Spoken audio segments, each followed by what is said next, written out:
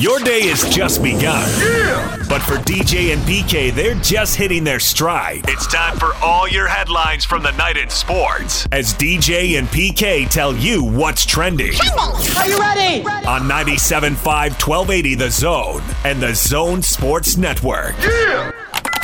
Hashtag NFL.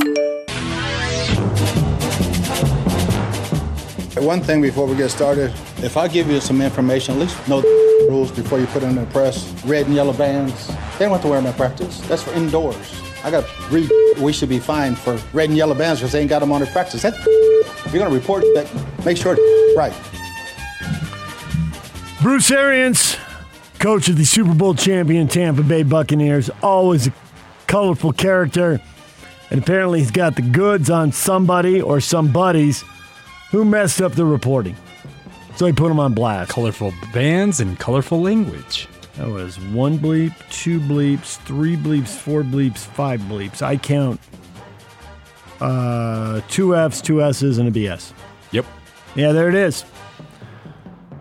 Staying in Florida, Miami Dolphins Pro Bowl quarterback? Not quarterback. Cornerback. Is the C that close to the Q? No? Okay.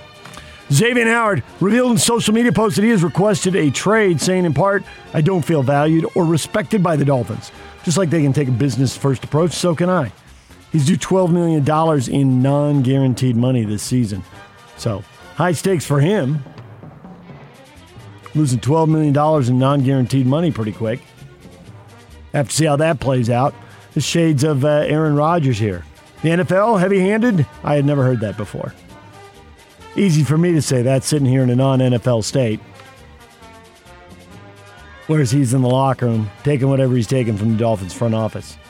There are people who like the Dolphins this year. The Bills are the easy pick to win the division. Jets have a massive rebuilding job, all kinds of question marks in New England. Some people, actually a lot of people, have Buffalo as second best team in the AFC behind only the Chiefs. But things don't always go according to script in the NFL. Certainly injuries are a massive part of the game. And the Dolphins are getting a little bit of hype. The NFL said there are no restrictions on Houston Texans quarterback Deshaun Watson in training camp, despite his facing 22 active lawsuits that allege sexual assault or sexually inappropriate behavior. Trevor Bauer sitting over there going, I got one, and nobody's going to let me out on the field in baseball. But the NFL, if not game on, because we're not at the games yet, practice on. The Green Bay Packers are working on a deal to bring back Randall Cobb to the franchise from the Texans at Aaron Rodgers' behest. The deal will require Cobb to agree to a revamped contract to fit under the salary cap, but the trade is reportedly close to being done. Why are the Texans cooperating? I get Green Bay's motivation. Texans are like, oh, you need this guy back? Oh, sure. What are they getting? Draft picks? Can't wait to see the details on that. DJ and PK. Hashtag college football. Thank you. All right, appreciate it. There you go. That is the commissioner of the Pac-12, George. Now I can't say it. Kalafkov. No, I missed it. See, I wasted it at the beginning. Thank you very much, you nailed it, man. Just have Austin back in the studio, just George commissioner, Kryavkov. and then he could play the first. Klyavkov. Thank you, Austin. That's George Kryavkov. Geez, I blew it there. Sit down. Thank you, Austin. Where were you 5 minutes ago? 2 minutes ago? 1 minute ago? All right. There's Jake Scott struggling with the commissioner's last name, Klyavkov. Of course, I've got it right in front of me, so I'm cheating. That was a lot of content from the Pac-12 Media Days. We just replayed, I thought, a really good interview. I'm with PK. It was just too short. Britton Covey, breaking down quarterbacks, breaking down spring games and expectations. I thought it was excellent. If you didn't hear it, go to 1280thezone.com. Really good stuff. There were so many interviews all day long. I don't know where to jump in. The preseason poll, which you were talking about 24 hours ago, pretty predictable in the North, very predictable in the South. And the commissioner coming out and saying, Utah could win the national championship. Look at him hyping it up. We're going to focus on football and men's basketball. It's not really what the Conference of Champions was known for the last decade. How is he going to leverage the TV negotiations to get the most money possible, to quell any talk of teams jumping or realignment in this part of the world? Very interesting. Other college news. University of Texas and University of Oklahoma formally notified the SEC they're seeking an invitation for membership. Of course, you don't do something like that until everything's done behind the scenes. 11 of the 14 SEC member schools will have to vote for it to happen, and so far people can only identify one no vote, which is Texas A&M. I mean, Tennessee and Kentucky and Vanderbilt and South Carolina are going to get more money, but Mississippi State, how are they going to compete? You just accept, hey, we're in the league, and Alabama's going to come to town, or Oklahoma's going to come to town. It's going to be exciting. It is hard for Florida, Georgia, LSU, and Auburn to hang with what's going on. For that matter, how's Texas going to compete? Texas has its hands full with Kansas State and Iowa State. But who cares? You're in the exclusive club, you get the money. UNLV is going to add former Ohio State and Miami quarterback Tate Martell to their roster this fall. A former 4-star prospect out of Bishop Gorman in Las Vegas. He's coming home. 2 seasons of eligibility left. Couldn't get the starting job at the Ohio State. You drop down a level to a Power 5 school, but no longer an elite Power 5 school. Miami doesn't work out there. Back home to a Group of 5 school. See how that plays out. DJ and PK. Hashtag NBA.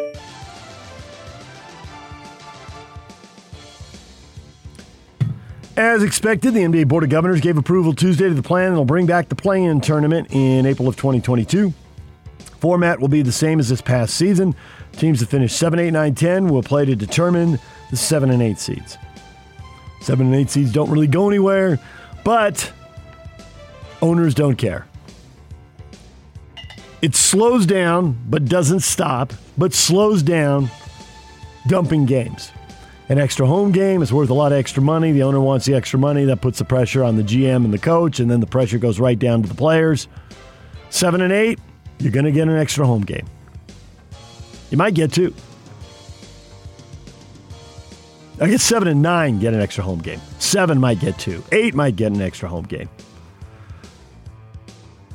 Even if you're 11th or 12th, if you're close enough, you battle for 10 just to get in. There's a chance. So to that degree, I guess it's good. But how did 7 and 8 do once we got to the playoffs? The Lakers could have, makes air quotes, made some noise if they'd been healthy. But they weren't, so they were out in 6 games. I'm for it. Go ahead, play it. It's a couple extra games. I'm good with it. I don't think it fixes everything, but it does seem to slow down the dumping of games at the end of the year.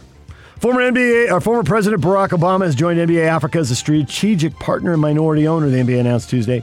NBA Africa conducts the league's business on that continent, including most notably the new Basketball Africa League. Obama plans to help the league's social responsibility efforts, including programs and partnerships across the continent that support greater gender equality and economic inclusion. He'll also have a minority equity stake in NBA Africa, which he intends to use to fund Obama Foundation youth and leadership programs across Africa. Starting to see some players come out of Africa. And I guess it depends on how you score it. I mean, Akeem Olajuwon would be the best player. I got that one. Now, he came to U.S. colleges, and sometimes people want to create a second category, but if you're developing young players, if they come to U.S. colleges, I mean, it's kind of like the players getting discovered in Australia. If they come to U.S. colleges, okay. And if they don't, I don't see Jazz fans complaining about Joe Ingles. Well, Patty Mills played at St. Mary's. Yeah, if you come through St. Mary's, Dellavedova, right? Yeah. So, whatever. I think the best current player, am I missing someone here, Yak? Would it be Pascal Siakam? He's probably the top current. But a lot more can be done there. And, of course, the NBA thinks they can also build a lot more fans there, let's be honest. Yeah, untapped market. There's jerseys to be sold. TV money to be acquired. Dallas Mavericks set to hire longtime NBA assistant, former Phoenix Suns head coach, former Jazz assistant, Igor Kokoskov, as an assistant on Jason Kidd's coaching staff. Kokoskov was at Fenerbahce in Turkey. And, of course, has a personal relationship with Luka Doncic. And told the Phoenix Suns to draft Luka Doncic. They didn't, and then they fired him. Now they got to the finals anyway. And Ayton wasn't a total bust, although he wasn't very good in Game 6 either. And I think as much as you want his relationship with Doncic, what can he tell you about the foreign players coming out of Europe? As we watch the U.S. team struggle, losing a couple tune-up games, losing their opener, that was quite the run at the start of the Iran game. Oh my gosh. Don't need to get behind the paywall to see that, thank you very much. But there's a lot made about the U.S. doesn't have their best players, and it's true. It's also true the U.S. doesn't have the best players. Now, it's also true that other countries are only starting to get to the point where they have the depth of NBA players. You know, Greece has the Antetokounmpo family, and then the depth falls off dramatically. But right now, there are people who are sure Luka Doncic is the best player in the game. Foreign player. The NBA MVP, Nikola Jokic, foreign player. The NBA Finals MVP, Giannis Antetokounmpo, foreign player. How are those foreign players doing in the NBA? Awfully good right now. So maybe Igor Kokoskov can help the Mavericks find more, because they'd had Don Nelson Jr., who was at the forefront of the international movement, and he's out in Dallas after almost a quarter of a century. All right, DJ and PK. Hashtag Major League Baseball. Ohtani,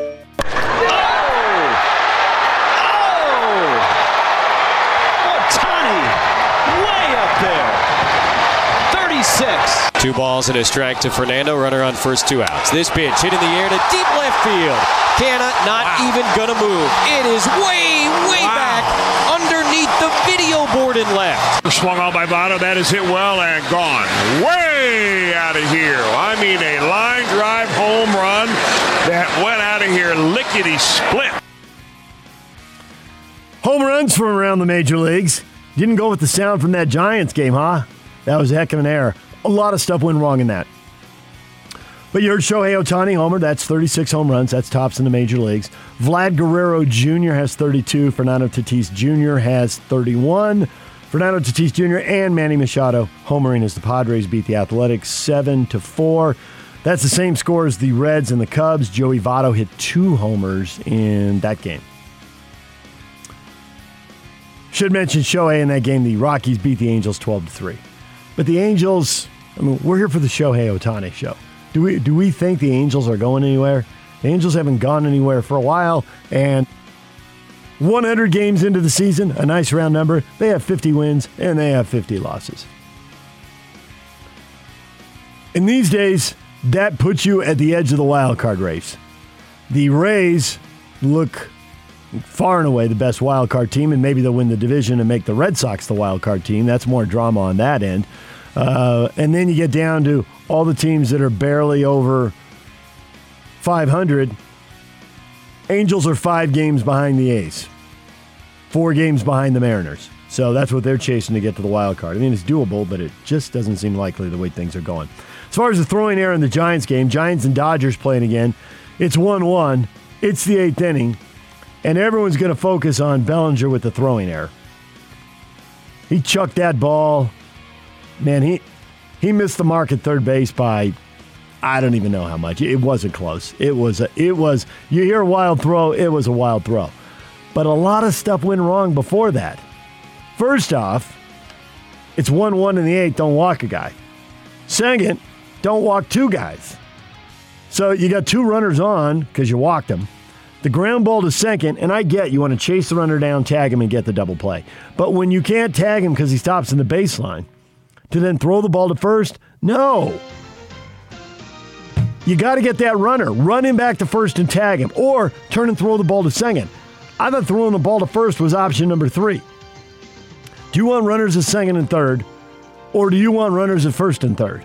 It seems like that's a pretty obvious choice. And yet, the wrong one was made. And then came the throwing error. So I score at least 3 things going wrong in that inning before the 4th thing went wrong, which was the low light. More for you Giants fans, the highlight. Bees get blown out by the Las Vegas Aviators 11-1. They begin a 6-game series in Albuquerque against the Isotopes tomorrow night at 6:35. Trade deadline coming up. Mariners trade their reliever Kendall Graveman to the Houston Astros before acquiring starting left-handed pitcher Tyler Anderson from the Pirates. Washington Nationals star Steven Strasburg will have season-ending neck surgery after being diagnosed with neurogenic thoracic outlet syndrome. He was 1-2 in 5 starts this year. The guy's had a lot of surgeries. Well, especially he leads into that World Series title in 2019. It's kind of been just cavalcade of issues since then. When he's healthy, he's awesome. Oh, absolutely, yeah. He's just healthy, but the thoracic syndrome outlet sounds like first cousin to what we've seen with some local athletes here. Well, Nick Emery not thoracic, notably had that same issue. He had surgery for it. Was that the exact same thing? I don't know if it's the exact same thing, Right. but he had thoracic outlet syndrome. He had to have surgery on ribs to relieve it, and that's why he wore the long sleeves and whatnot.